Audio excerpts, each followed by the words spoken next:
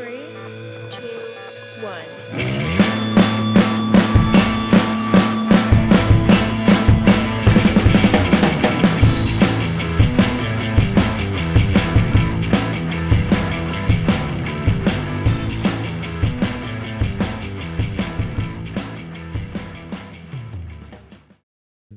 How much longer was it post getting licensed and going through that training before you actually got placed with a child? That's a great question. So this is another thing. If you know nothing, in the foster care world, a kid is never brought to your front door without your explicit permission. And so what happens after licensing is a bunch of phone calls. 2 a.m., hey, the cops are at a kid's house. We don't even know what's next for this kid, but they need a bed tonight. Are you that bed? And you can say, well, how old's the kid? And what do you know? And are there siblings? And you make a decision right there on the spot. Like they woke you up. You're trying to use your logic. It's 3 a.m. And you're like, I don't. And so we said no a bunch of times because we felt ready, but it's terrifying. Mm-hmm. And so we're like, no. Maybe 4 weeks of like no to every call. And finally a call came that it was like a short-term placement. They think there's a biological family member close that's going to say yes. I'm like, this is the right first step. Yes to this. It was like 5 days. It was a set of girls. They were like 7 and 9 years old. And we knew it was temporary. And we're like, this is the right way for us to get our feet wet.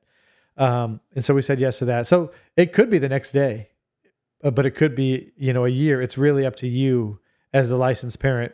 When is the right fit to say yes, according to the very limited information you have. So it could be instant and it could be 8 months, but it starts when you say, yeah, I'll take that placement. And that placement might be a week, it might be a year, it might be 2 years. It's almost never more than 2 years because permanency is a goal of the state. It's supposed to legally be 1 year, but it's not. It can be complicated. And so we said yes to a placement. Then we got a little baby just after that.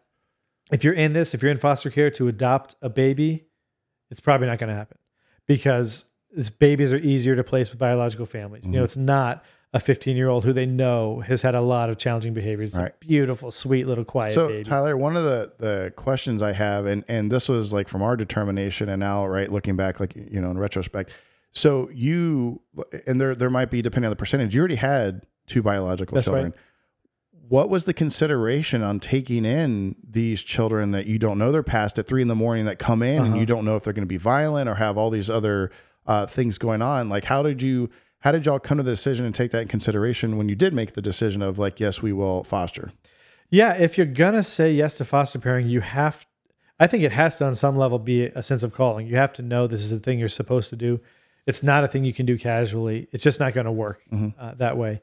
And so that's where we started is like, if we knew we're going to do this thing, well, then we felt like we could figure the rest out. And so we had 2 biological kids. We had said one arbitrary rule we made that I found helpful was like, we're not going to take a kid who's older than our oldest. There you go. Because we don't know how to do that yet. Right. And so we were trying to keep them in the range of the kids we already had. And because our kids were young, that also kept like the parenting level a little lower because a challenging behavior from a 5-year-old is incredibly challenging, but it's very different than a challenging behavior from a 15-year-old. Sure. And so that was a boundary we made because we're just trying to adapt to what we felt equipped for. But again, that's wholly the decision of the foster parent. Like a lot of foster parents come in this is like a second round. Like my kids have moved out of the house. Yep. I know how to raise, give me all the teens. I raised teens. Like I've been yelled at. I've seen kids run out of the house. But ultimately what the parameters are up to the foster parent. Right. And that's a decision if you're doing this alone, people do this alone. It's possible.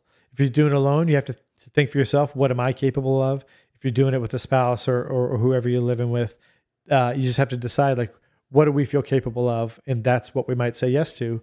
And when your willingness and capacity lines up with the parameters of a call you get, that's when you say yes. So when you said you had the short temporary, out of curiosity, one of the things that popped in my head, and when you said also, for the folks that are single at the time, and maybe they're just choosing single period or whatever, but what about the schooling system? So that's, I didn't even really it's never really popped in my mind in consideration. It could be 5 days, it could be 2 weeks.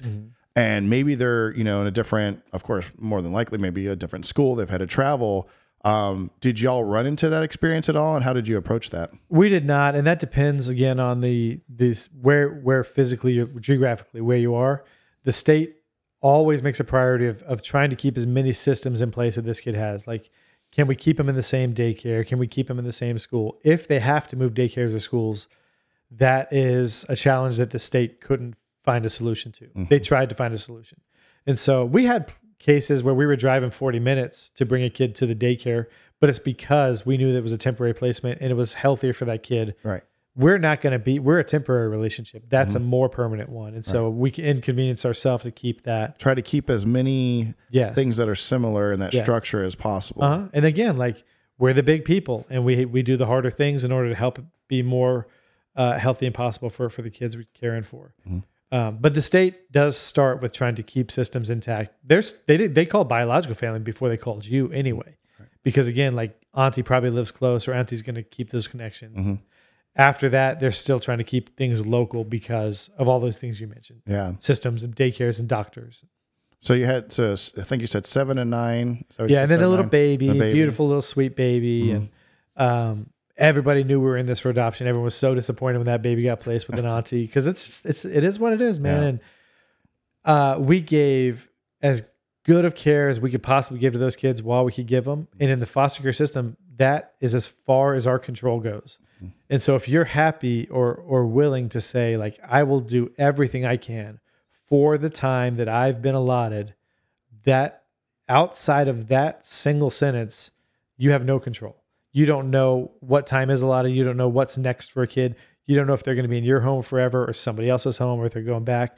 But if you can say in good conscience, like, I feel good about giving a kid everything that I can give them for whatever time I can have them. Well, like that's as far as you can go. And after that, everything, we're playing jazz. We're figuring it out. So how, like, it's interesting. So my best friend, Ronnie in Texas, has done it multiple times and his wife. And I've heard stories, right? You come in, some kids, again, broken arm, broken leg, 18 months. I mean, some just, like having certain things. But how did you find yourself? Because I think maybe your wife probably maybe a little bit different from like sort of compartmentalizing that, right? So, because that's a big statement, and that's what I asked them. I said, I don't know if I could do it. Like, it would break my heart every time that kid would leave. Like, how do you do that? Because like my wife, she's very good at compartmentalizing, maybe not great overall mental health, but how do you do that? Like, how did y'all find yourself like living that? You can say it all day long, but when you have that kid and you're hugging and you're changing diapers or whatever else, and then having to give that child back outside of your care, like how did you do it, and how long did it really take before you accepted that? Yeah.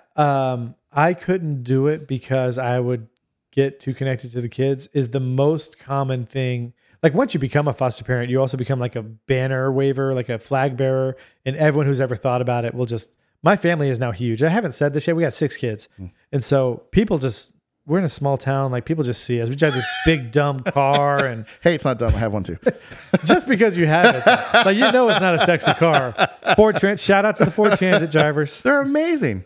It's a very functional vehicle. Yes. And so you become like this shining, like a beacon. And if anybody's ever thought of it, they're going to come hit you up. And the most common thing is like this thing that you said, like, oh man, I would feel too connected. I couldn't give a kid back.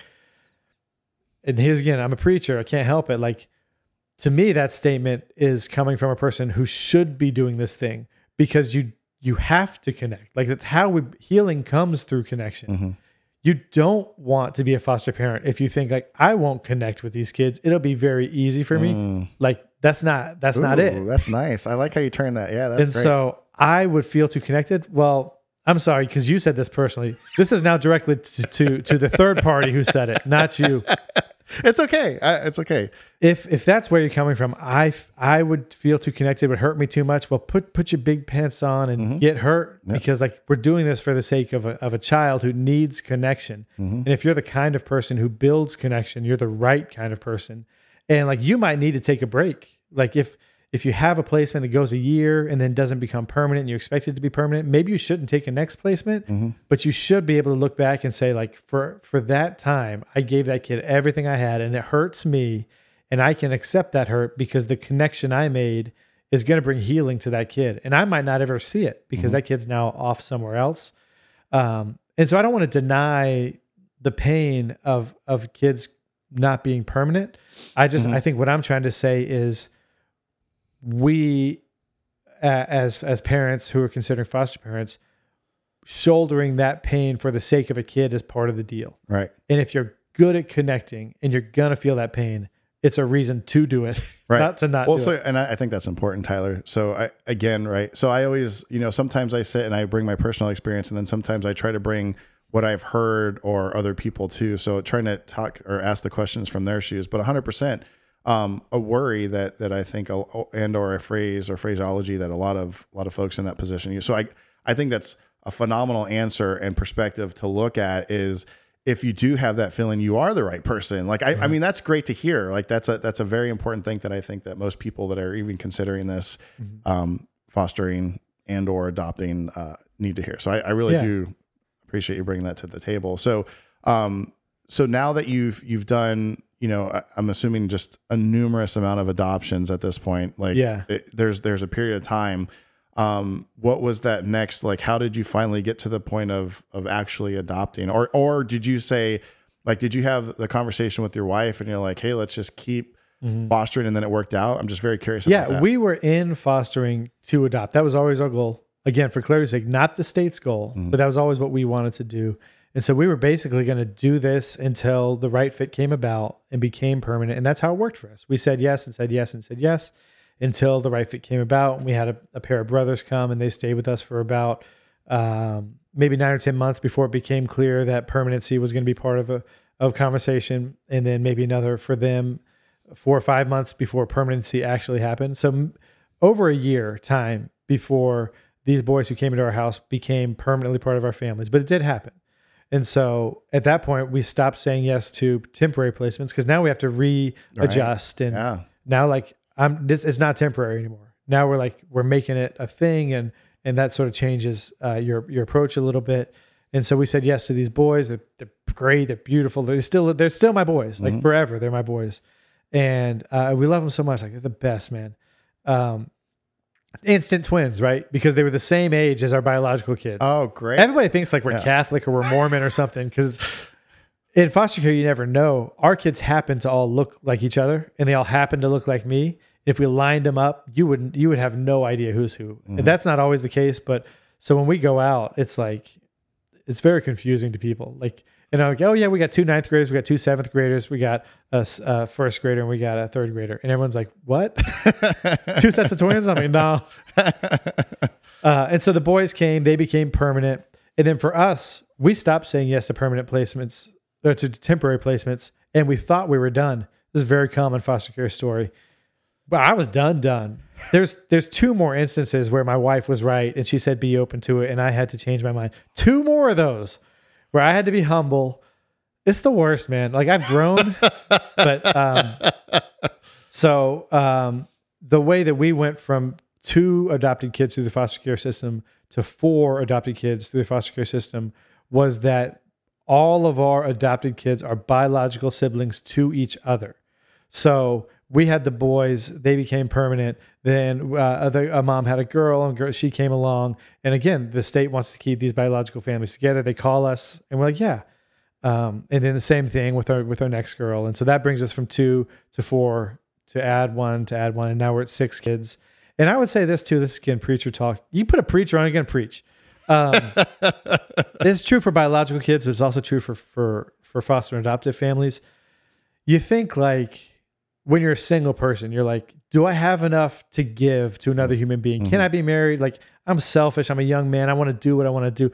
Do I have enough to give to a spouse? Well, it turns out when you make a lifelong commitment to another person, your capacity to love increases. Like, no, you probably don't have enough to give when you're a single person. You gain enough to give, because of these connections. And then you're like, okay, we love having this young single life. We're a young married life. We're going to Hawaii, having a good time. We got a little bit of money because we both got jobs. Do we have enough to give a kid? Yeah, maybe. But all of a sudden, when you have a kid, like, your capacity to love and to connect increases. And that's been the story for us. Like, can any person have a bunch of kids? Yeah. Because as your family grows, however your family grows, your capacity for connection and love also grows. It's challenging. But like, guess what? Like, when I had 2 biological kids, I was wore out and I was tired, and it was really, really hard. Then when I had 2 biological and 2 adopted, I was tired all the time. And now I got 6, and like, guess what? I'm tired all the time. It's so funny. I remember that was the conversation, Tyler, when we were getting close and I called you and I'm like, man, how do you ensure that you have enough love to share across the board? Because you don't want to take away from your oldest or the middle, or like, how do you do that? And it's almost like, not only do you get that additional connection, they just come with an extra bank of like, here's your capacity. And so like you go, okay, cool. And now you get to fill that up. It's like a little container. It's funny. The first thing I think of is like Monsters Inc., where they have the laughing container. And it's like every child comes with this additional container of patience, because you need to fill that up more, because goodness gracious, if you try to just maintain your certain patience, that's never going to happen with that ability. But just that love to share across the board and with those connections, and the dynamic sense of the group as a family and how that changes. And I mean, holy cow, because, and this is the part too that's interesting, is depending on the age, sometimes it's not even across the board. Sometimes, the younger kids, you do have to put in, one more patience, two more connections and love, because they need it at that time. Yep. And hopefully you have enough, communication so you can communicate with the older kiddos and be like, hey, listen, like I have to this kid can't do this by themselves. I have to do this for them right now. At some point, maybe not, but I have found, just personally, I try my hardest, at least with my oldest, like we'll try to go do one-on-one every once in a while, just to establish like, hey, don't forget, right? Like you're there, we're good. But please understand that, right? Like, and I think at least our oldest is aware, and she's, by the way, extremely helpful. Oh my goodness gracious. What was I listening to her reading? And they said, one of the keys is, not take advantage, but hopefully your oldest child understands and they have that enough connection and love, and they can help out, right? Because like when you have a big family and your kids are not helping out, you're going to struggle. You're going to have a very hard time as an adult. An extremely hard time as an adult. But I like I said, I think that's great. I'm glad to hear that that's your capacity grows with each child. Hopefully you have enough bedroom and space to go along with that. Did our house grow? Yeah, I guess our house grew as well. Our car definitely grew. That's right. Yeah. And I would say too, you said something that's a little sidebar worth mentioning. To the extent that the kids in our house had the capacity to understand, we did keep them in the conversation. So like, did my 4-year-old and 2-year-old bio kids really know what we were saying yes to? No. But we did have conversation, and they did everything that they could understand, we had laid out for them. And that's been true all along. And regardless of whether your kids are bio or not, if you're talking about making changes to the family, it's definitely worth letting the kids in to the extent that they're able to understand it and comprehend. 100%. Yeah, I think that's great. So you told me that you had the 2, you were done, keep open a possibility. What was the time frame when they called you and said, hey, the mom had another kid, before you had to make that decision of like, yes, we'll go ahead and accept them? Was it right from the hospital, or was there a period of time where the mom had an opportunity and just didn't pass? It was different. And again, I'm going to kind of skip over a lot of like the weeds of this, because once you get into this kind of this, I wrote a book. It's all in a book. Oh, great. Once you get into this part of the story, it becomes a little less helpful for me to be in the real weeds, because like there's an infinite amount of possibilities. Like if you're going to get in this world, I think you have to just be open to a lot of chaos and unknown futures. And that's exactly how it was for us. And so the situation was different for the boys, and then their sister, and then their sister, and both the timing and the way and what was going on, all the context was different. The only similarity was that they all resulted in a call to us because of the biological connection. And even that call was still, are you willing? This is probably temporary. We don't know if it's temporary. Say yes to what you know, and say maybe to what you don't know. Right. It's kind of that situation. And so the timing was different, and the context was different. Even who they were with was all different. But because of that biological tie, which is unbelievably important, that's what kept that connection going with us. And so we got the calls for that reason. But again, like there's a million ways this might turn out. And we know a lot of foster families and their stories of who's in the house and why. There's as many stories as there are families. Right. I guess the reason I asked, Tyler, was like for us, right? So same boat happened, right? The mom, had 2, mom had another kid, and we got a call, and I just never forget it. They called my wife, and she's like, can we have 24 hours to think about it? And they're like, no, the baby's getting discharged now from the hospital. And that was why it was so, because we chose the adoption path purely and did not go through the fostering. So we had some time and opportunity, and there was a lot of visits with, who they were being fostered with at the time. So it was a very different environment. So you're used to the like call and boom, you get him. We're like, hey, can we have a day? No, literally. So I know she called me. We had the conversation. There was some logistics that had to change. And like 2 hours later, it was the stork story. Like, here you go. Here's a baby. And that was shocking for us because we chose a different path. Yeah. And I say shocking. It was different of what we had already experienced, right, to this circumstance. And that's why I asked if it was I a hear little you. different. That was not an insulting question at all. Oh, no, yeah. I'm just like trying to leave space because there's so many possibilities. Sure. And ultimately, if this is like a research conversation for you, like what is this like? I think ultimately the real bottom line is you just have to be open to operating with a tremendous amount of unknowns. Mm-hmm. And if you can live with that, then you can probably live with this. Because for you, like you might have thought you were done. All of a sudden, 100%. now you have 24 hours to make a life-changing decision. That's not typical. Like biological pregnancies, there's a pretty long timeline. Right. But it's not the case for us. Really. Yeah, we didn't even know. We didn't know the mom was pregnant. And that's why all of a sudden we hear like, hey, she had another kid. We're like, what? We didn't even know. And just like you said, trying to keep the siblings together. Mm-hmm. And it was like, hey, you have like an hour to decide. And we're like, okay. Yeah. And changing in a lot of different ways. And I think, like you said, here's the crazy part is the wife and I were joking like, yeah, we're done. But we always were like, what if she had another kid? Oh yeah, no way. Will we take it? I don't know. Maybe, you know, so we had half, I'm not going to say joked about it, but we had that conversation. And like you said, once you've opened your door and your heart to love, it's really hard to turn that away. Now, I will tell you now, we're in a circumstances purely just logistically where we'd have to say, hey, we'll keep in touch, however it works out to make sure the siblings have connection. But there's literally logistically, and we are at that point now. Like we're tapped out, though we do have additional space in the van and in the beds. Yeah. We're literally just tapped out. But that's real. Like we also like we're at a life stage where I'm an old man, man. When I drop my kid off at kindergarten, like I am clearly, is this grandpa? Like, why is this guy still doing diapers? So yeah, we're in the same place. But I think also if this is a research conversation for somebody, it is important to maintain the fact that in these systems, as a parent, as hard as it is to make the decisions, they are still your decisions to make. Right. It's like you could have said no. Like that was a choice you made. True. A very hard choice on a very hard timeline, and now you've made another one. And so the choices are infinitely complex and difficult, but they are in fact real choices. And I think that's an important part of it to maintain. And well, so two things. One, I didn't realize you had a book, and two, some of the stuff, even like Miss Mary, I want to have her come on is. Because, in the weeds is important from a factor of research and analysis of people calling in, because I didn't understand termination of parental rights, how that went about, because our first child that we adopted already had termination of parental rights done. Well, she had a younger brother who we sort of heard about, and we're like, I don't know. And then we went and they're like, hey, you can go meet him. Like we call him Mr. Potato Head. It's just funny because of, anyway, so we meet him, great little dude. But he was in a foster home. Mitzi. Do you know Mitzi? Does that ring a bell? Mitzi. I'm not sure I do. She's amazing. So she's actually now, I think, does a lot of medical. She's well known in the community.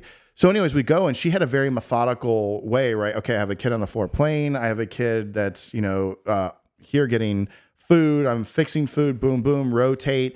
And so it's extremely important and amazing as that time that he was there, he got as much love and appreciation as he could from her. And I think I can't remember. I think that was the first one. And so she does an amazing job, but there is something to be said, like after that one-on-one connection, if you will, or that family and dynamic, like with a full-time placement, if you will. Yeah. And so we got him in, he was a little delayed in development, just again, due to the nature of, the bios and so on.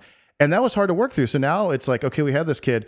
And then we get him and we're like, we never, again, us personally, and this is where you can bash me, is my heart, again, right? Knowing now, I was like, I don't want high risk, right? Oh, that's real. I was like, it will break me. It will break me. It will break me. And again, maybe not, right? This is me.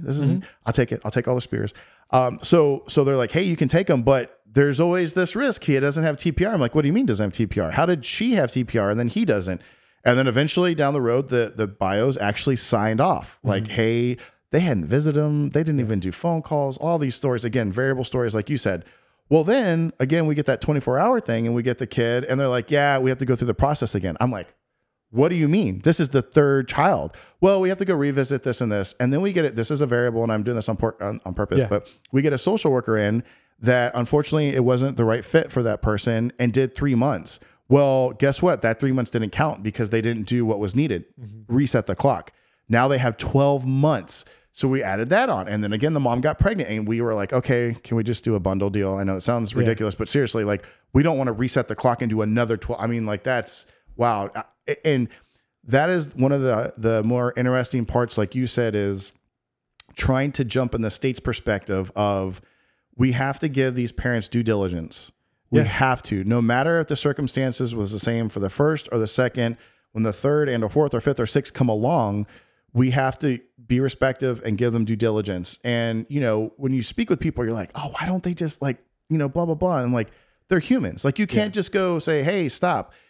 And unfortunately, sometimes these parents don't have the mental capacity to have that understanding. And that was all eye-opening to me.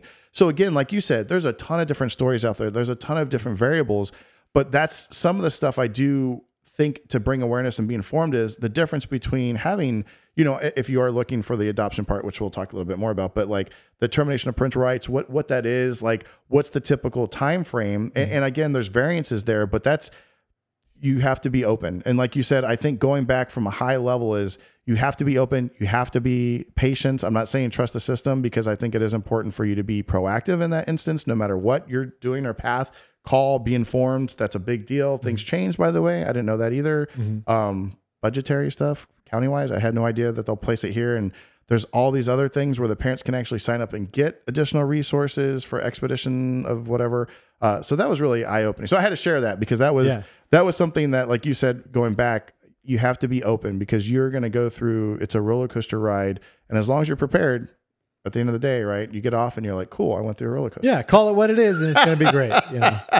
So I hear what you're saying, and I'm not trying to like take shots at you or whatever, because like honestly, the boundaries part of the conversation is a part that every family has to deal with. Like we've said yes and no to certain things, and our house is closed now.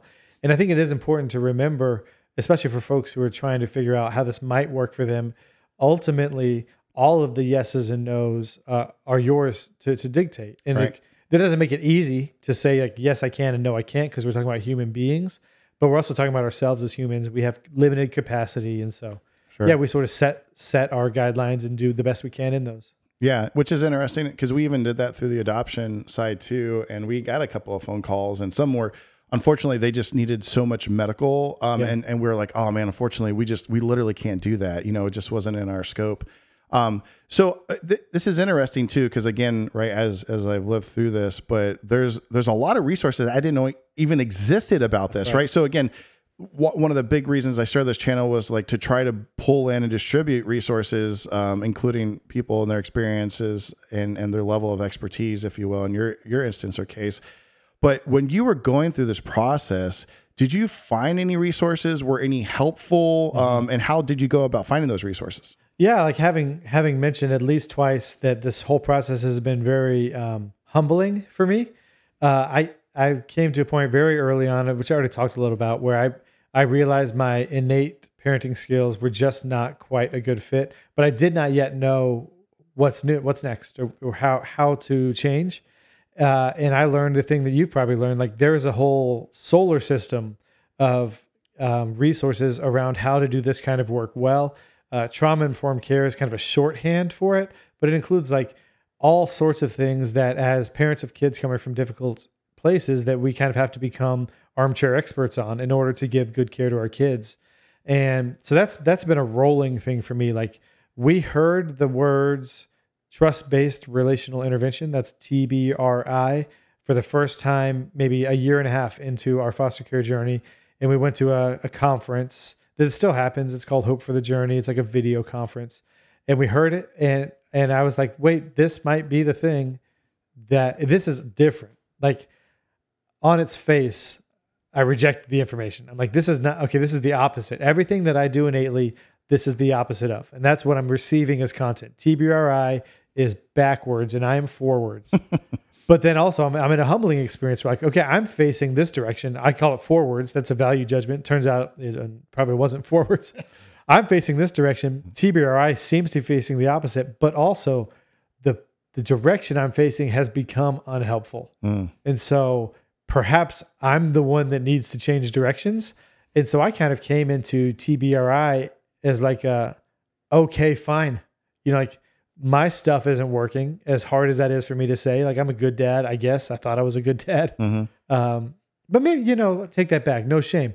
I'm a good dad. But part of being a good dad is like we're continually learning, right? And so being a good parent requires growth. Right. And I was at a point in my parenting journey that required growth, in turn, a lot of growth, tremendous transformation. So you said you heard about it. Was that through church? Was that through online? Like, where did you actually hear about it? Like all good things in my life, it was my wife, Leslie. And she said, I heard about this thing. And she's a researcher. I'm an intuition person. She's like a research person. And she'd already been poking around. You start Googling. Can I just say something? That's interesting because you said, hey, I'm not a feelings person. I'm more this. And she's more but that's like opposite. That she's the research but feeling person, but you're intuitive and analytical. That's really interesting to me. No, that's right. I think the best way to put it is, first of all, she's going to have better information than me. Like, she'll say if you ask like what year did something happen, she'll say the right thing. And I'll give you a good sense of it. But for me, like I love taking in information, and my brain is at the steering wheel. But when it's time to make a decision, I do whatever it is that's coming from my gut, assuming not only that my brain has worked it out, but again, that my brain is right, because I still have some humbling left to do. That's so great. So yeah, intuition, I think, based on this fact that I work from reason, but then when it's time, I can't exactly tell you all the 10 steps. I just know, okay, I got to here. Here's what I'm doing. All right. And I'll never look back for better or worse. That's great. So she did a lot of research, and then she's kind of poking around, and she hears about The Connected Parent, which is a book that's like transformational in this trauma-informed care world. It's like the first book you look at. It's Karen Purvis. Karen is with a Y. If you're Googling it, it's called The Connected Parent. She hears about that. Somebody gives her a copy because this stuff also spreads relationally. Like, you got a foster parent who's been in it 3 years and they've learned what we haven't learned yet. And like, hey, just come hear this thing out. This has been really effective.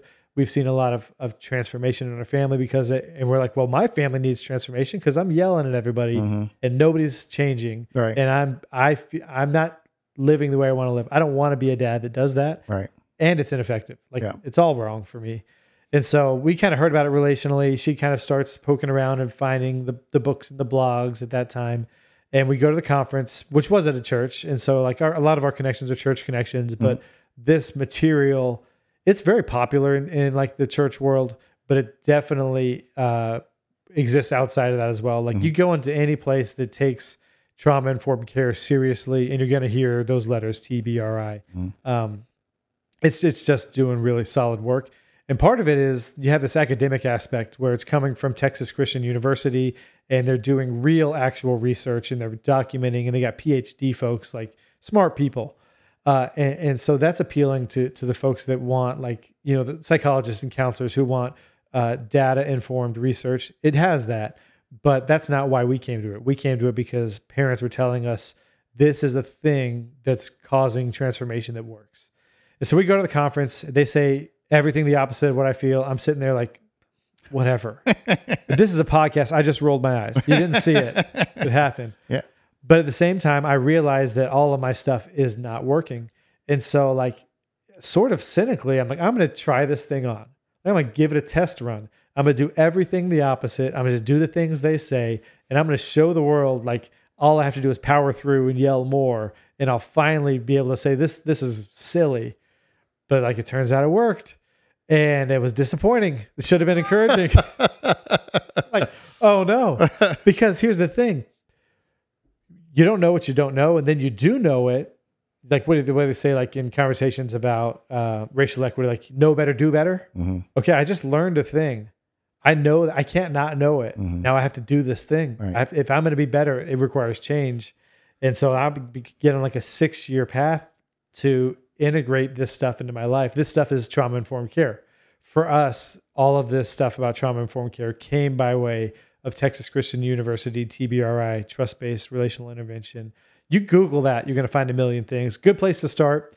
TCU has a website that lists all their resources really clearly, There's also a YouTube video. It's like an animated video. What is TBRI? And it does a very good job of the broad strokes, like in 3 minutes.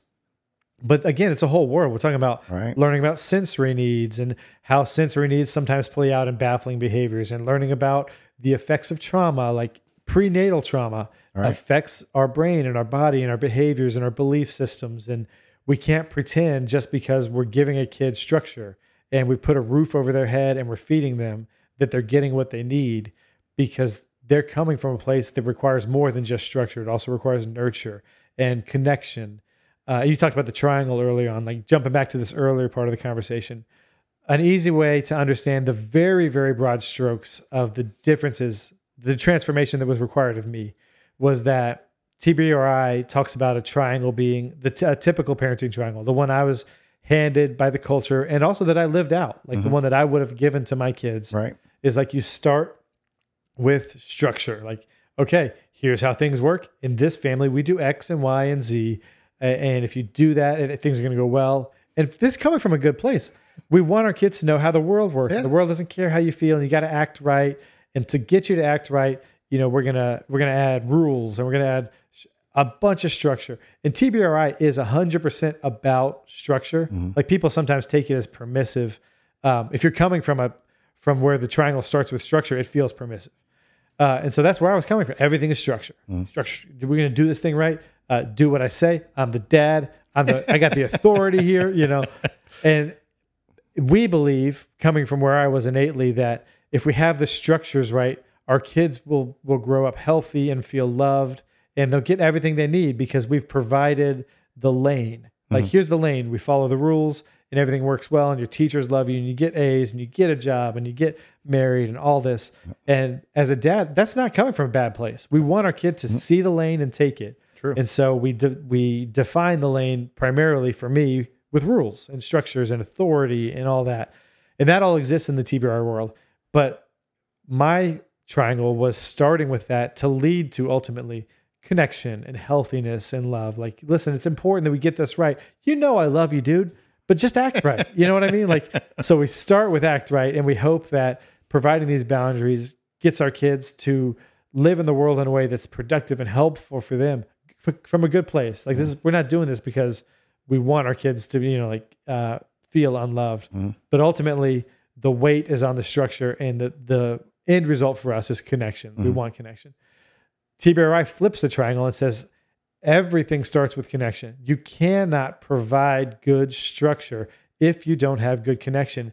And when a kid has come from a place of trauma, when they've come from a difficult background, when their life experience tells them that the people who take care of you, who love you most, sometimes disappear, they live with that. Like, they can't just pretend that you, a perfect stranger, or even their dad for 3 years or whatever, they can't just pretend that that connection is automatic.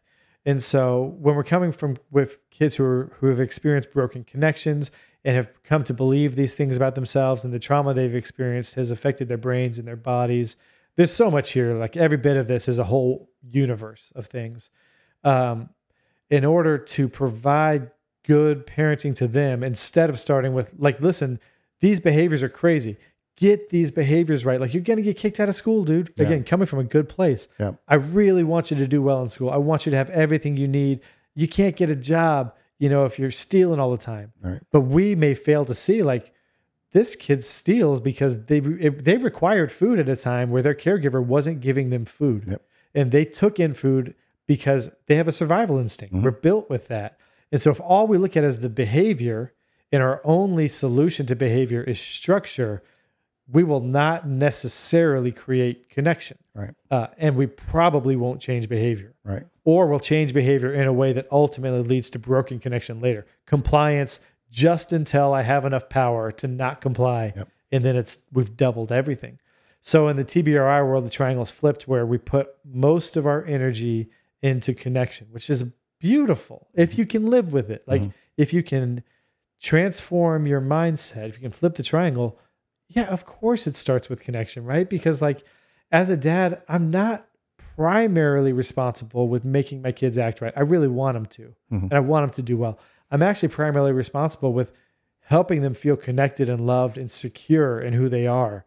And I can hope that if I do that well and my kid knows that they're loved and they have experienced real human connection, that they'll grow up to be a person who can make real human connection. Right. It can act from a place of security and can ultimately accept structure and live with it and create it themselves. But if I start with structure, hoping to get to there, it's never going to happen. Yeah. As you can tell, he may or may not be an instructor in this. So, I just want to give a real example. Then I want to go back and talk. So by the way, just real quick, is The Connected Child the second book from The Connected Parent? Yeah. Know? Connected Parent, Connected Child. Okay. If you're in this because you're a professional, Connected Therapist is also great. Okay. But ultimately, if there's anything that TCU puts their name on, or if there's anything that carries like the trade, TBRI has a trademark symbol. If they're carrying the trademark symbol, they've been vetted. This is a whole world of stuff that's all helpful. Again, like we're talking about sensory stuff. We're talking about biology stuff. We're talking about, I love this book called Brainstorm. It might be called Mindstorm. You gotta have to link that later.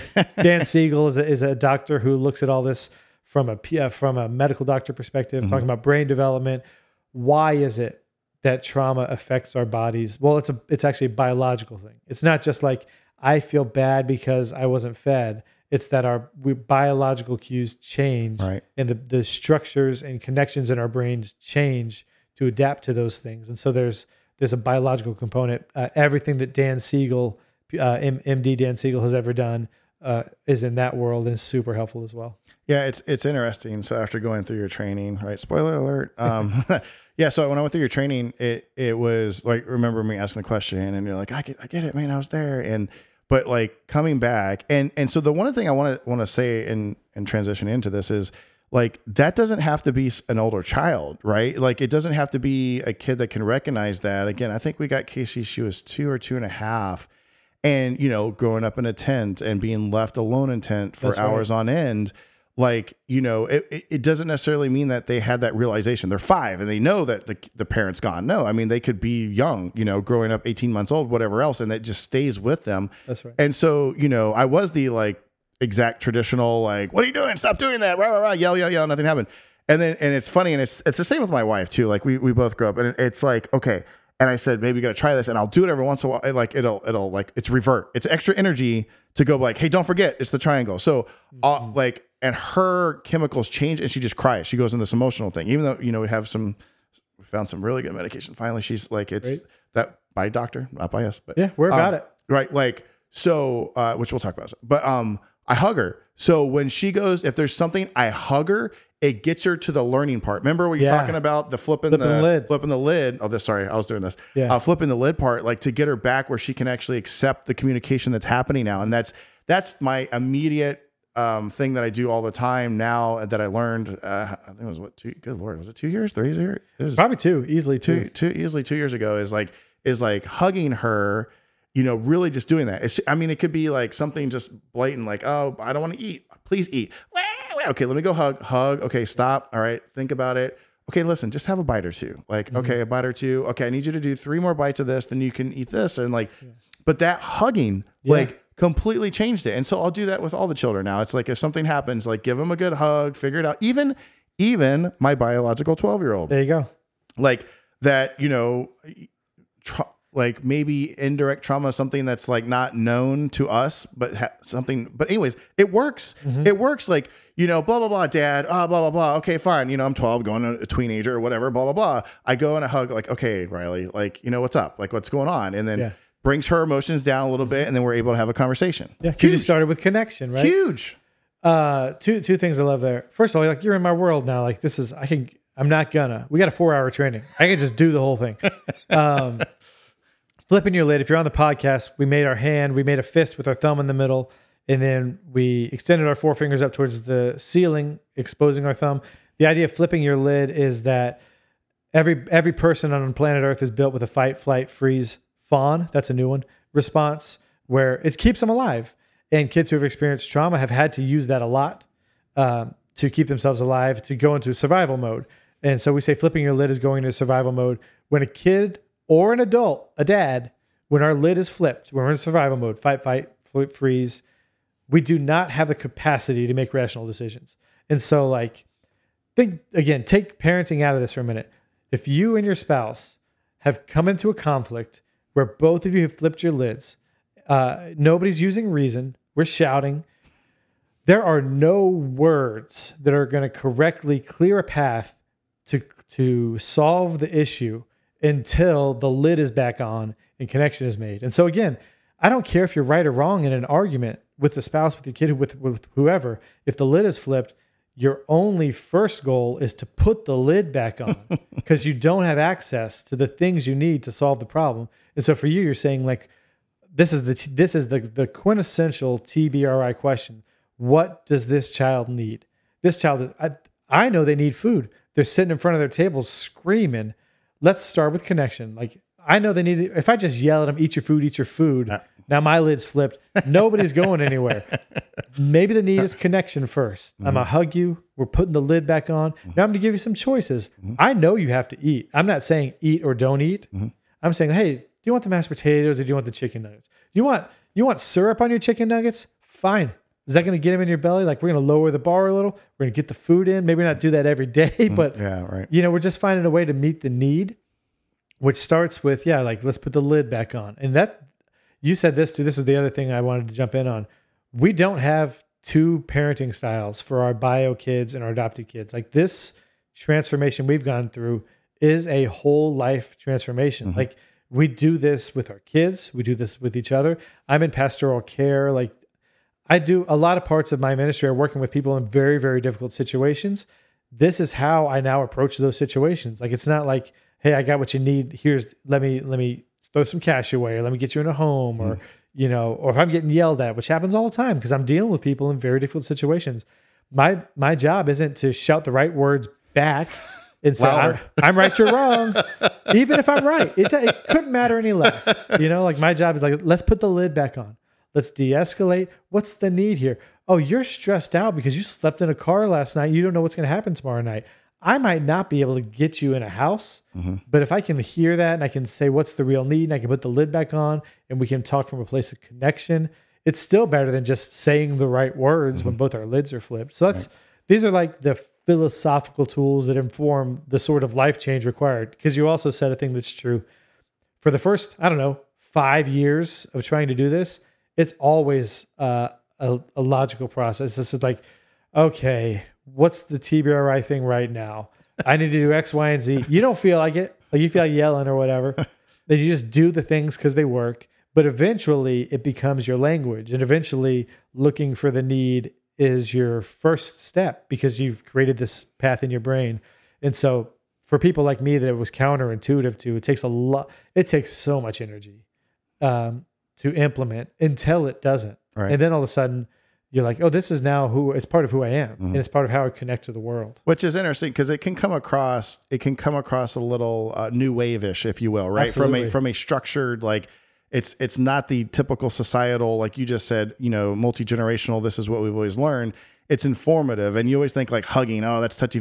But hey, it's true. It's real. Like chemicals, medical, touching. That's right. I mean, right. It's a love language. There's got to be something there.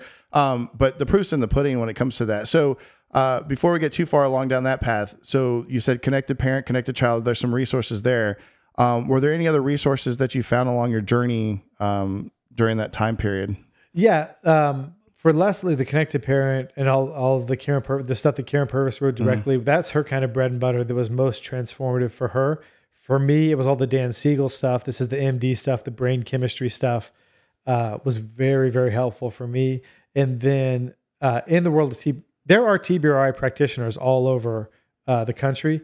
We eventually went to a proper training where we sit down for 3-4 hour classes and we talk about connection. Then we talk about empowerment. What are ways we can get ahead of conflicts, and talk about snacks and protein and hydration and structures. And then we talk about ultimately correction, which is like the most structured part of it. So we went through all the trainings. There are trainings somewhere in your area. My wife runs our area's Pearl Project. They got a website. They also have Zoom trainings. And so if there's not a person in your area, you can get in these conversations. I would say the important part of that is you're getting in the conversation with people who understand where you're coming from. It's not just receiving something intellectually. You're like next to somebody on a Zoom call who's also frustrated that all of their best efforts aren't working. And you're talking to, in the Pearl Project, every one of us who are practitioners are also parents. So we're not coming at this as like intellectuals who say like, here's great information. We're like, yeah, dude, I did this thing and then I made this change and here's how it works in my home. And so that lived experience is kind of a real part of how we do things at the Pearl Project. Egomaniac, I've said this like 6 times. I wrote a book, Let's Go. It's on Amazon, which is just my family's story. But I also did a kid's book this year. Like I wrote an illustrated kid's book. Oh, that's about great. Trauma-informed care, like an ABC book. It's called A Book of Caring. Those are on Amazon. They are not as good as the TBRI things. But the one thing about them is that I get money when you buy those. So those are out there. My name is Tyler Fuller. I'm on Amazon. That's awesome. But I would say if you can find relational ways to engage in the conversation, you're going to go further faster. Like you and I'm sure you could have received the information, but then like stopping in the hallway and being like, dude, and then all of a sudden we're dads, all this, that's like worth 10 hours of information. That's very, very true. So I guess at what period of time did you and or your wife decide, hey, we have all this information. Yeah. Let's go ahead and become like instructors. Let's do this. Like, did someone approach you and say, hey, wow, we really enjoy how you communicate and we've noticed you at a couple of trainings. Like, how did that go for you and your wife? Yeah. So at every step of the way, Leslie is ahead of me. This is a theme. And she had come to a life transition where she had been a school teacher. She loves kids. She's great with kids. She did not have to make a 180. She made like a 30-degree shift in who she was. I made a 180. A lot of this is more innate for her. And so our kids were getting a little older. We had stopped the adoptions. We had closed our house to foster care. And she was at a point in her life where she's like, well, what's next? Like she could go teach again and she would love it. But the way that implementing this trauma-informed care had been so transformational in our house that she just knew she wanted this to be a part of whatever was next. And so without a real plan, she went to become a practitioner, which is like, it's a heck of a process. And so like, I am not a counselor. I got no license. I got like a master's in divinity, which sounds like a Harry Potter thing. It's a pastor thing. I love it. But I went through like a week-long training. Like it's like 9 to 5 days in a row with like 600 pages of reading. Whoa. And so like this, I used to say armchair expert. Like I am not an academic, but this is what it looks like to become a practitioner. It's not just like, where you go to Bozo the Clown School and you pay the money and they give you the nose. Right. That's such an old reference. I love that. It's not like becoming a part of any of these multi-level marketing schemes where all you need is willingness. Right. And so Leslie went through that earlier than me. She probably did it, 6 years ago with, again, no real plan, except that she loves the work so much. And this was the next step. And so she became a practitioner, which means she is able to give the trainings. And she just started giving the trainings. Like in our town, we have connections in the foster care community. This was transformative for us. Let's just get out there and start telling people how it works. Yeah. And then organically, she came into contact with a person named Joy Zedler in Central Florida, also in the TBRI world. It's a very tight community. And they were doing the exact same work. And our stories are similar. Like their adoption process is the same. And it turns out, I don't know how you like to measure personality, but by any measure, they're exactly the same. My wife and Joy are exactly the same. Like, I don't care what, I don't do Enneagram. Like, I love Enneagram, but I don't have it all internalized and memorized. Whatever the Enneagram is for one of them is the other, whatever, they're the same. And they just kind of like, now there's two people who feel kindred to each other, who appreciate each other's experience and doing the same work. And so eventually they made a formal partnership where the work Joy had started under the name The Pearl Project in Central Florida, in Ocala. Shout out to Joy. Leslie planted here in the panhandle of Florida in the Niceville area. And so we're essentially a chapter of the Pearl Project. We're also the only chapter of the Pearl Project. This is all new work. Right. And so she started then officially offering the training under that name. And then she went back to school. She got a master's. Oh, that's cool. Yeah, she got an MSW, Master of Social Work at FSU. Oh, no way. Yeah. So go Seminoles or, whatever. Oof, they're kicking butt. That was the first real quick story. Yeah. First time. So Riley's always wanted to go to 12-year-old, wanted to go to a college football game and surprised her for her birthday. And I said, hey, got some tickets. And so lesson learned, bought off StubHub. And then I was like, oh, let's make it a really good experience. I'm going to get really good parking. And so I paid, what I was like, okay, cool. I've never done one. I paid a little bit of money. I was like, okay, great. Well, we show up, we're parked right next to the stadium to the point where I did 2 loops and they're like, oh no, you have to show this to the cops to let you back through. I'm like, okay. And it's all the tailgaters that have been there for years. And then I'm like, all right. So luckily I had stopped and asked somebody directions on like how to get there. And somebody told me that. Well, funny enough, we park, we walk over and the buses are about to stop. There's cheerleaders and the players about to get off. And I see them again. I said, hey, where's this entrance? I don't know. Like like I'm looking and there's like CCDD or whatever. And this one's like something weird. And he's like, oh, go by the undefeated statue or, unconquered statue. I'm like, okay, where's that? He's like, that way. I said, okay, cool. Cause of course this person graduated there. Yeah. Walk around the unconquered statue. Here's this line. It's just a little line. And then there's elevators and I'm like, oh, this is pretty sweet. So we go through the line, and a lot of like, I didn't realize some like retired coaches from, they had was it 1993, all the players and coaches there was like part of that particular game. They honored all them and everything from the national division. So anyways, so we go up the elevators to go in and I know it said, drinks and food included. I was like, oh cool, man. Free popcorn, sodas. We go up and it's like the whole floor, the 4th floor, and it's a buffet of food. They weren't open bar, but they had 2 bars for adult beverages. But then they had like brisket they're cutting. They had like a hot dog, hamburger, like stand, all of this stuff. And I look at Riley and I said, Riley, this will never happen again. Like this was by happenstance. So we go look for our seats and they're cushioned seats underneath an overhang and the overhang has TVs. And I'm like, oh no. Like I bought these like VIP tickets and I had no clue because that's just not how they came across on StubHub. We sit down, there's these round tables. We sit down and there's a gentleman there and we're chatting with him. He's a little older gentleman. In fact, I think he was older than what I like his appearance. And he's like, yeah, I haven't missed a game since 1983. And I was like, what? He's like, yeah, we live over here, but I have an RV and we drive down every time or something. And it was mind blowing. Some of the cheerleaders were up and Riley took some pictures. She really wanted to, all that stuff. But anyways, so go college football, FSU. They're doing that phenomenal poor girl this year. though, man. She's going to graduate, go to some college and show up and be like, oh, this is how the peasants do it?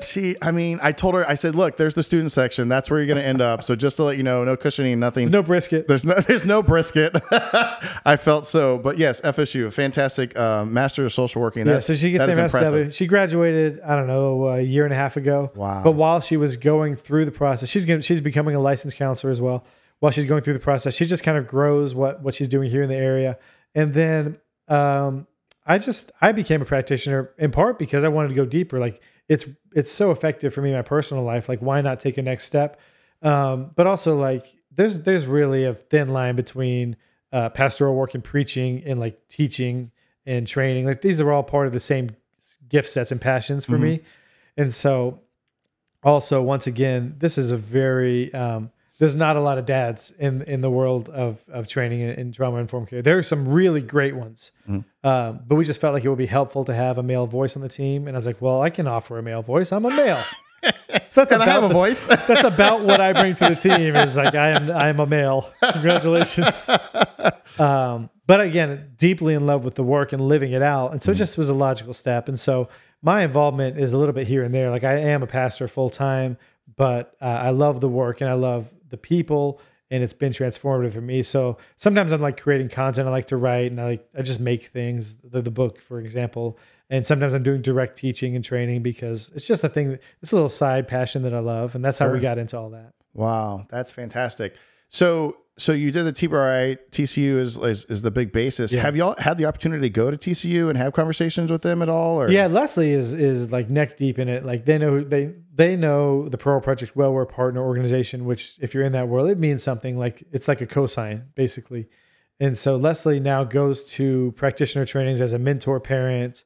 And yeah, she's been running around all in that world. For me, my interest is a lot more boots on the ground and local. And so I don't know that Leslie's been to, I do know that Leslie hasn't been to Texas Christian, but like in terms of the TBR community and the places that it's originating, yeah, she's a lot closer to that inner circle than me.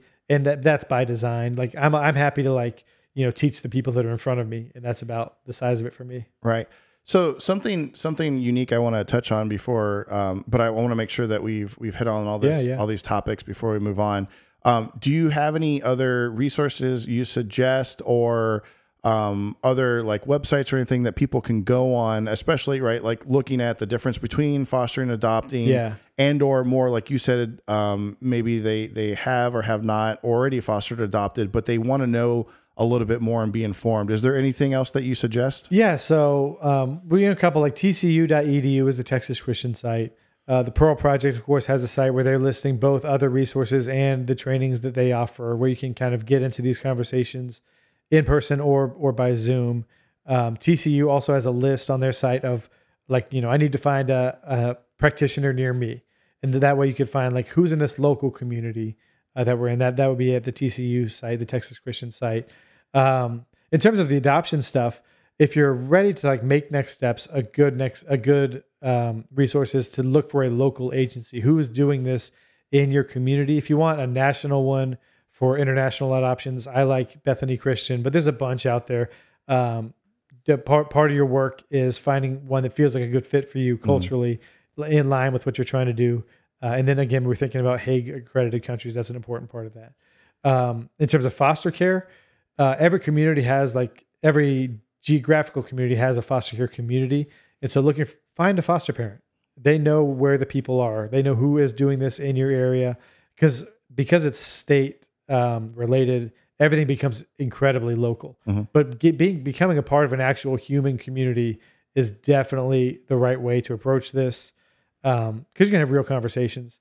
I kept a blog up for a while where everything I've said, I've also wrote like, here's the 3 options, here's our story. All of my book is actually broken up in chapters on the blog. It's called Unremarkable Conjecture. It is 100% non-academic. Like it's silly and it talks the way that I talk. But if you want like real talk from the ground level experience, that's all up there still searchable. And all my adoption and foster care stuff is categorized. But I would say if you want to make next steps, trying to find a human connection to a person that's close to the work is probably the best next step because you can get a long way intellectually, but it's going to require community to do this well. And so just talking to folks that are around you that have done it is a good step. So I was curious before. I have to know because I think we talked about it. I could have sort of, but you've watched Instant Family, right? Oh yeah, love Instant Family. Yeah, I forgot about that. Highly recommend. That's always when people first come to me. I'm like, have you seen Instant Family? And it's like free on I think Hulu and Prime and some other streaming sites. But I'm like, have you ever watched it? And I didn't realize like that's literally based off I think either one of his directors or somebody in Mark Wahlberg, which anyways, great guy, like a great guy.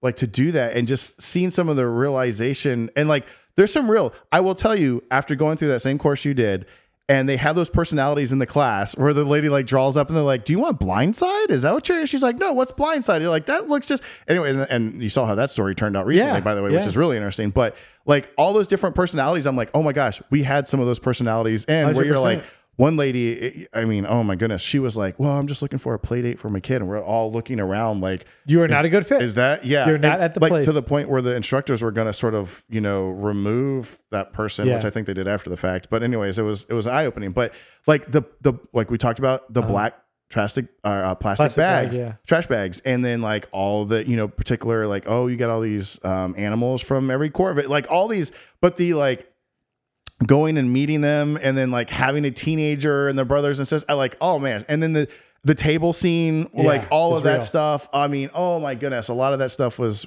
just like really hit home. So it's a funny thing. I always tell people if you want an easy way, like a objectively fun and like funny look into a world, but it's also like a real take. Instant Family is great. To your point about different levels of readiness and expectation. I'm a pastor. I still freely recommend this movie. It's great. I love it. I've recommended it to people who have come back to me like, oh, there's a lot of language in that movie. I'm like, okay, well, you're probably not ready. Like there's a lot of language in the world that we're about to go into. That is very true.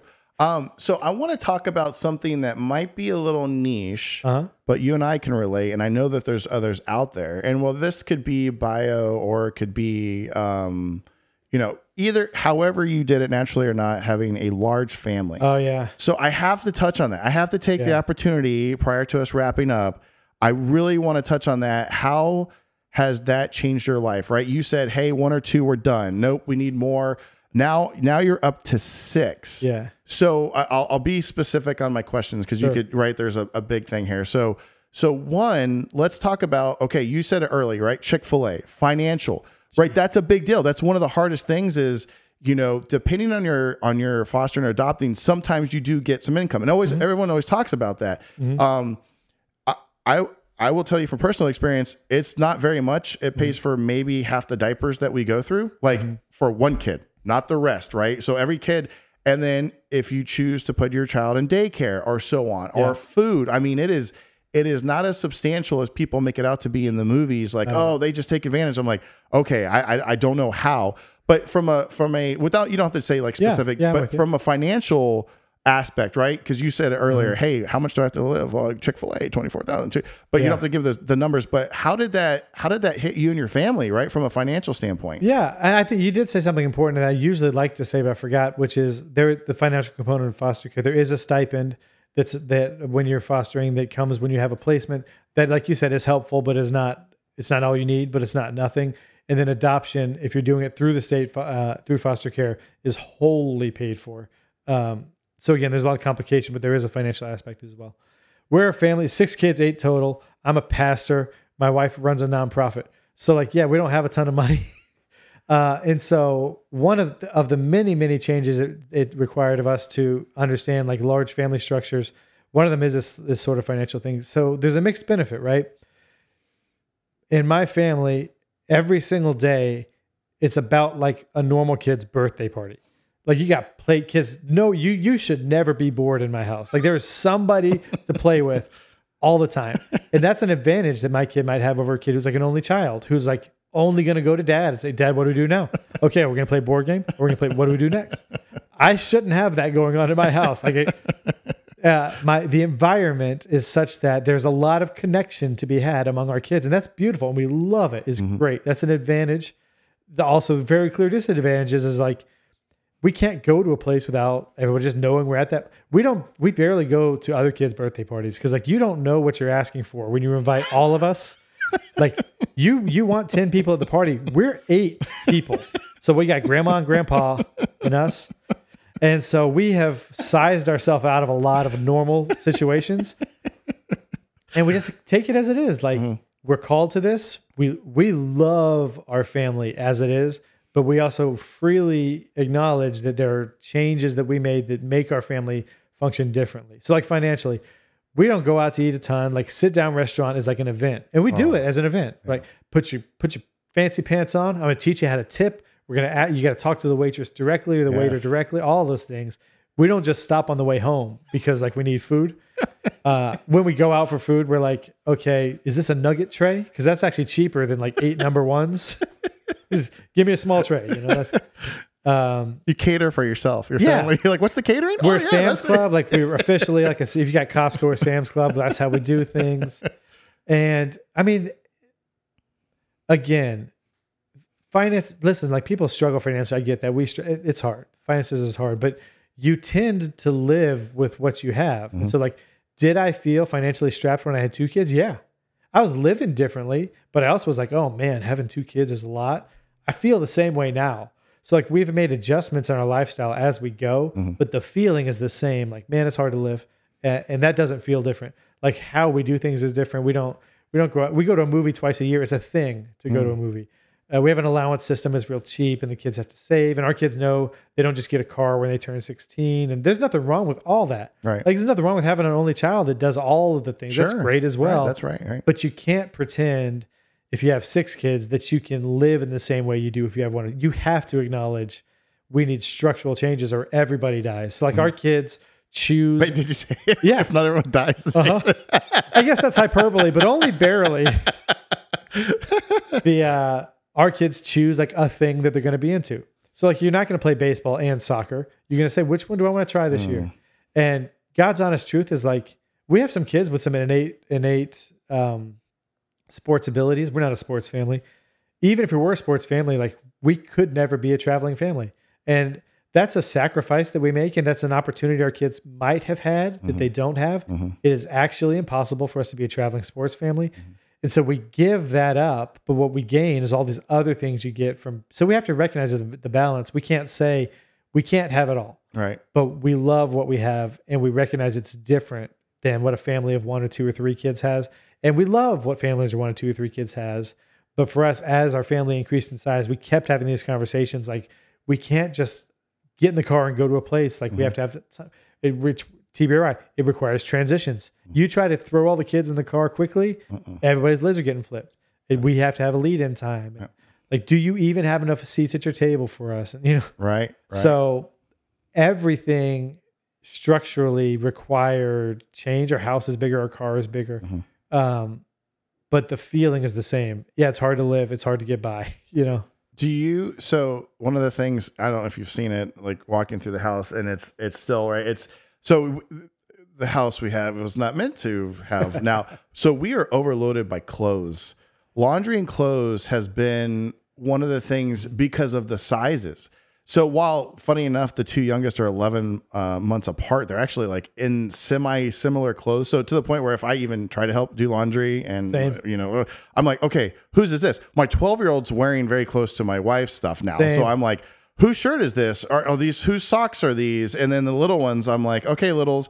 But then we have people that will give us clothes, which is great. But it's like, where do you put them? And then you're like, okay, now I have to transition from, 3T to 4T. Now we're going to 5 and 6T. So what do I do with these? Well, I need to keep them because these littles are going to be 3T.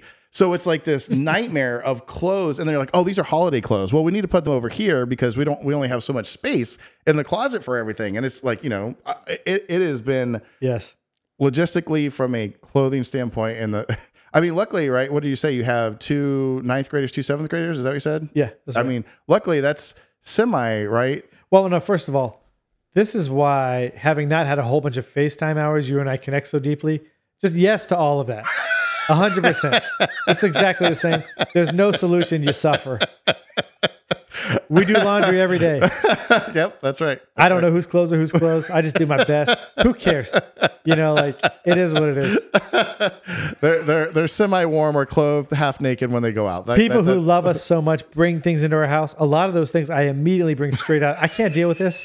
I can't file this into a Tupperware. Hey, if you do that, nobody's going to be 2 hours into this who really knows me. But if you brought us stuff, I love you. Thank you. I didn't mean it. No, well, the good thing is it's repurposing, right? So it's the same boat as we'll get some stuff and we're like, okay, like we meet other folks or families or whatever. And it's the same boat. You're like, oh man, like perfect. Like here, or, you have family too that may or may not have children of whatever respective side. And that's the other thing is like, my sister-in-law has certain, so we get like this, it's just revolving. Now I will tell you, as you said earlier, pro and con. Pro is, while the money is going towards things, it doesn't have to go towards the clothes, which is phenomenal because and my wife will go, there's I think it's called We Runs. It's a place. And so sometimes we'll take the clothes for, what is it? Starts with a C. Words just escaping me, for where you get paid commission. It's not that. Yeah. No, consignment. Thank you. Consignment.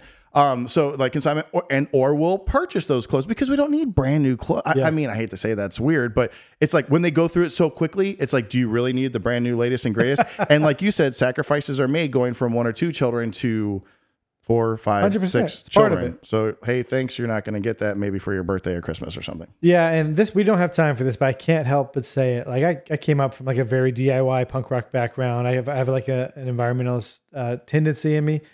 This is no joke. If you can't see me, I'm on a podcast. I wear the same jeans every single day. Like I've worn these jeans for 6 months. Clothing for me, this is a non-issue. I couldn't care any less if my kids don't have designer brands. I philosophically, for myself and for my family, we buy used because I'm trying to produce less and use less. Right. And so that happens to coincide with my giant family, but that also predated my giant family. Yeah. No, I get you. Yeah, it's funny. So one of the things in that aspect, which I'm sure because of your studies, and I literally just had this conversation yesterday because I wore a hat and a hoodie to work, which is like not the norm where I work at all. It's usually button down, dress pants, all that stuff. So, but Thursday is a little looser. Thursdays, Fridays. So anyways, so I said, you know what? I wear this. If you go back and look, I wear the same exact thing. Blue shorts. I did buy some other shorts for long, but anyways, these blue shorts and this black. I have like 15 of these and I have, I think, 4 of these blue ones. One, it fits, it's comfortable. I'm going to buy a couple and then I'll wear it for years until these things like fall apart or like, some of these shirts are just, they're not the thickest, best shirts in the world. But also it's a decision thing. And I think it was in a Steve Jobs book by Walter Isaacson and or some other stuff. is if you have that and you don't have to make a decision, you can save that time and energy to put towards other things, which I think is ingenious. Just like the atomic habits conversation. I have automated how I dress. If I'm at work, I have 15 shirts. They all look the same. They're buttoned down. Who cares? Right. I've worked in the same place 15 years. Everyone knows I don't really have clothes. If I'm off work, I got a black t-shirt. I got a white t-shirt. Yep. Ta-da. I love it. Well, the funny thing is, Tyler, is like, I literally just had the conversation with the same girl that I was talking about, the hat and the hoodie is, I said, you know, what's funny? My goal is next because, you know, now like with the shirts and, you know, I dry clean to try to keep them as long as possible because I don't want to keep cycling and buying new things. But there's a whole chemical process, dry clean, whatever, it doesn't matter. Point being is I want to go where I get all black long sleeve button down and then I wear those with whatever color pants it may be. Maybe I'll have 2 or 3, like a gray, a khaki, whatever. And then that's it for call it capsule wardrobe where every piece matches every other piece. You just go get 2 things. But I don't want, like, I like the fact of having the same shirt. Like, I don't want to have to vary the shirt. I want to just do it. And I think it'll respect it. In fact, well, I did a presentation recently and I put sunglasses on and I'm going to probably wear sunglasses now when I do my presentations. It's just how it's going to be because of the lighting. Is there anything else for the large family side of the house? I know we joked about some stuff. So finances, laundry, food is always a big deal. Costco, Sam's, like you said. In fact, let me jump in on food for a second. Yeah, please do. Not just the volume of food, but this is also where you get into some TBRI stuff. Food is a very, very easy place for unnecessary conflict with kids who have come from difficult places. What will they eat? What will they not eat? We know they need to eat. We know they need hydration. We know they need protein. We got to find ways to get around like food fights. It's not, nobody wins in a food fight. And so in our house, like, we're on a set menu. It's like Mondays is like a breakfast for dinner. Tuesdays is Taco Tuesdays. Wednesdays, like we eat at the church together. Thursday is like grilled meat and vegetables. So again, automating, trying to keep it as simple as possible. But we always have like, hey, you don't like the chili because it does you some kind of way. That's fine. PBJ, just make a PBJ. You got to have food. It's okay. You got to make it. Like, here's the compromise. Like, if you don't want what I'm serving, you go make the PBJ. But also, the goal here is that you eat food. And like, I've been served food I don't like, and so I get it. And so that's food for us. We have a menu we can kind of predict and trust, and then we also have like, hey, dude, it's okay if this doesn't work. You have to eat what's okay. PBJ is an option. Go make it. That kind of thing. I like that. Well, it's funny. We've tried. We haven't, but hopefully we'll stir back to that at some point. But we have that exact thing, right?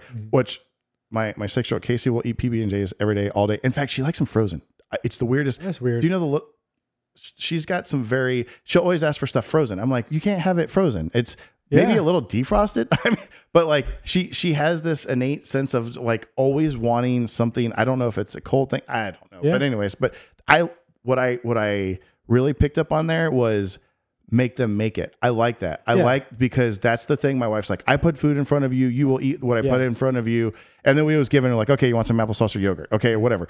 But like, okay, you go get it or you make it. I like that idea. That's it's really structure and nurture. What's the need? I understand that this food isn't going to work for you. I can either double down. You're going to sit at this thing till it's gone, and like nobody wins. And also the food it doesn't get eaten that way. It doesn't work. You go to bed hungry, nobody wins. Right. So there's a nurture aspect where we have to feed this kid. The structure aspect is saying like, no, I'm not going to make 2 dinners because you're not in the mood. There is structure there. Right. And so you find a compromise solution that upholds the structure. I can't do 8 dinners a day, but I also nurture. I also understand that this dinner isn't working for you. How can we solve your problem? Oh, you have a solution. Go do your solution. That's structure and nurture. That's fantastic. I'm so glad. This is going to be a snippet out of the long one. Yeah. I'm gonna be like, hey, babe, let's listen to this together. Fantastic conversation on that. Anyway, so I do appreciate that insight. Is there anything else from the large family perspective that as you've grown into, that you've had conversations with other people that maybe either are struggling or like they didn't really take into consideration, or that you've just found that was been, very interesting and the life, as you said, adult male 42. Yeah.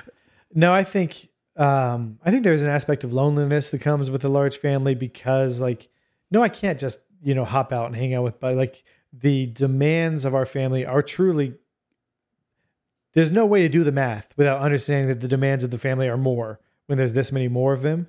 And so we're making trade-offs. There are things that we've given up to have a family that looks like our family, but like, I'm not sitting at home every day feeling resentful about it. My family is the thing that I love most, like the thing that brings me the most energy, even though it is so challenging. because this is a calling and because it's part of, it's built in, it's in my bones. Like this is what I want to do most. I recognize that like some of these trade-offs we made still make me a better person. It still give me a life that it's not the life that I would have imagined when I was 18, where I have freedom to do more or whatever. It's not at all. Like I never would have imagined. I didn't come from a big family. Yeah. But that doesn't mean it's not beautiful and it's not lovely. It doesn't mean it's not right. I love my life. Like it's challenging and there are things that I cannot do that I might do otherwise. But like, life is full of compromises and the trade-offs we made to get to where we are beautiful and worthy and holy. And the place we ended up is the right place. And like everybody's life is difficult, man. And like my life is difficult as well. So as we're wrapping up here, Tyler, and I do appreciate your time. I want to ask you, so I always ask a special question. I don't know if you went all the way through any of my podcasts, but I ask a special question. So one of the more recent ones, and I think it's the most appropriate too, because it'll be very interesting to hear what you have to say, is if you had an extra day to live in your life, would you want to live it in the past or the future? Well, that's a great question. And after this day, now I got to get to the rules. After this day, I go back to the day I'm at now. Correct.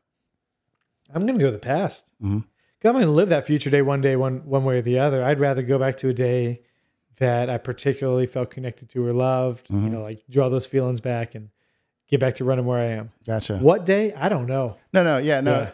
It's been one of my favorite questions to ask people because you get both. Yeah. Which some people have experienced either trauma, passing of a loved one or whatever, and they want to go back and they're like, I wish I could have had one more opportunity or chance or whatever. And other people go like, I'm happy with where I'm at. I would be very curious to see where I'm in the future or where my kids are in the future or whatever else. And it's fascinating to me to hear sort of the background because some people, they're like immediate when they answer, like instantaneous boom. And then some people, like you just did, sort of sit and think about it a little bit too. So I think it's a fascinating question to ask people. So I appreciate that. Maybe it was hard for me because the bottom line is I want to live where I'm at. Yeah. That's sort of like how I operate. Yeah. I think it's an interesting definition. I looked it up a while back between ruminating and meditating, right? Like the whole negative connotation, if you will, of ruminating compared to like meditating and using that as a positive energy and force going forward. So, but Tyler, I want to give you the opportunity to see if you had anything else, to wrap up with now that we think about the conversation we had. Any other tidbits, anything else, questions, comments, concern, anything else that you have? No, this is the thing that I love. Everything I talked about is like the things that I love most. And so like I'm on social media on Facebook. My name is Tyler Fuller. The blog is on Instagram. It's Unremarkable Conjecture. My email is tylerjakefuller@gmail.com. And so like every part of this is a whole solar system of experience and information. So if something hits and you want more, you want to like just chat about it. Like this is what I do. And I'd love to do that. You feel free to reach out to me directly, follow up with the resources we listed. But yeah, if you're in here exploring, like God bless you, do a good thing and do it the best you can. Awesome. Well, again, I want to say thanks for coming on, Tyler. It's been an amazing experience. Thanks for coming on People Add Value Experience. And I personally got a ton of value, which is literally what this is for. And I cannot wait to get this shared out and get some responses for people. So again, thanks very much. Thanks for having me. It's been great. All right. Thanks.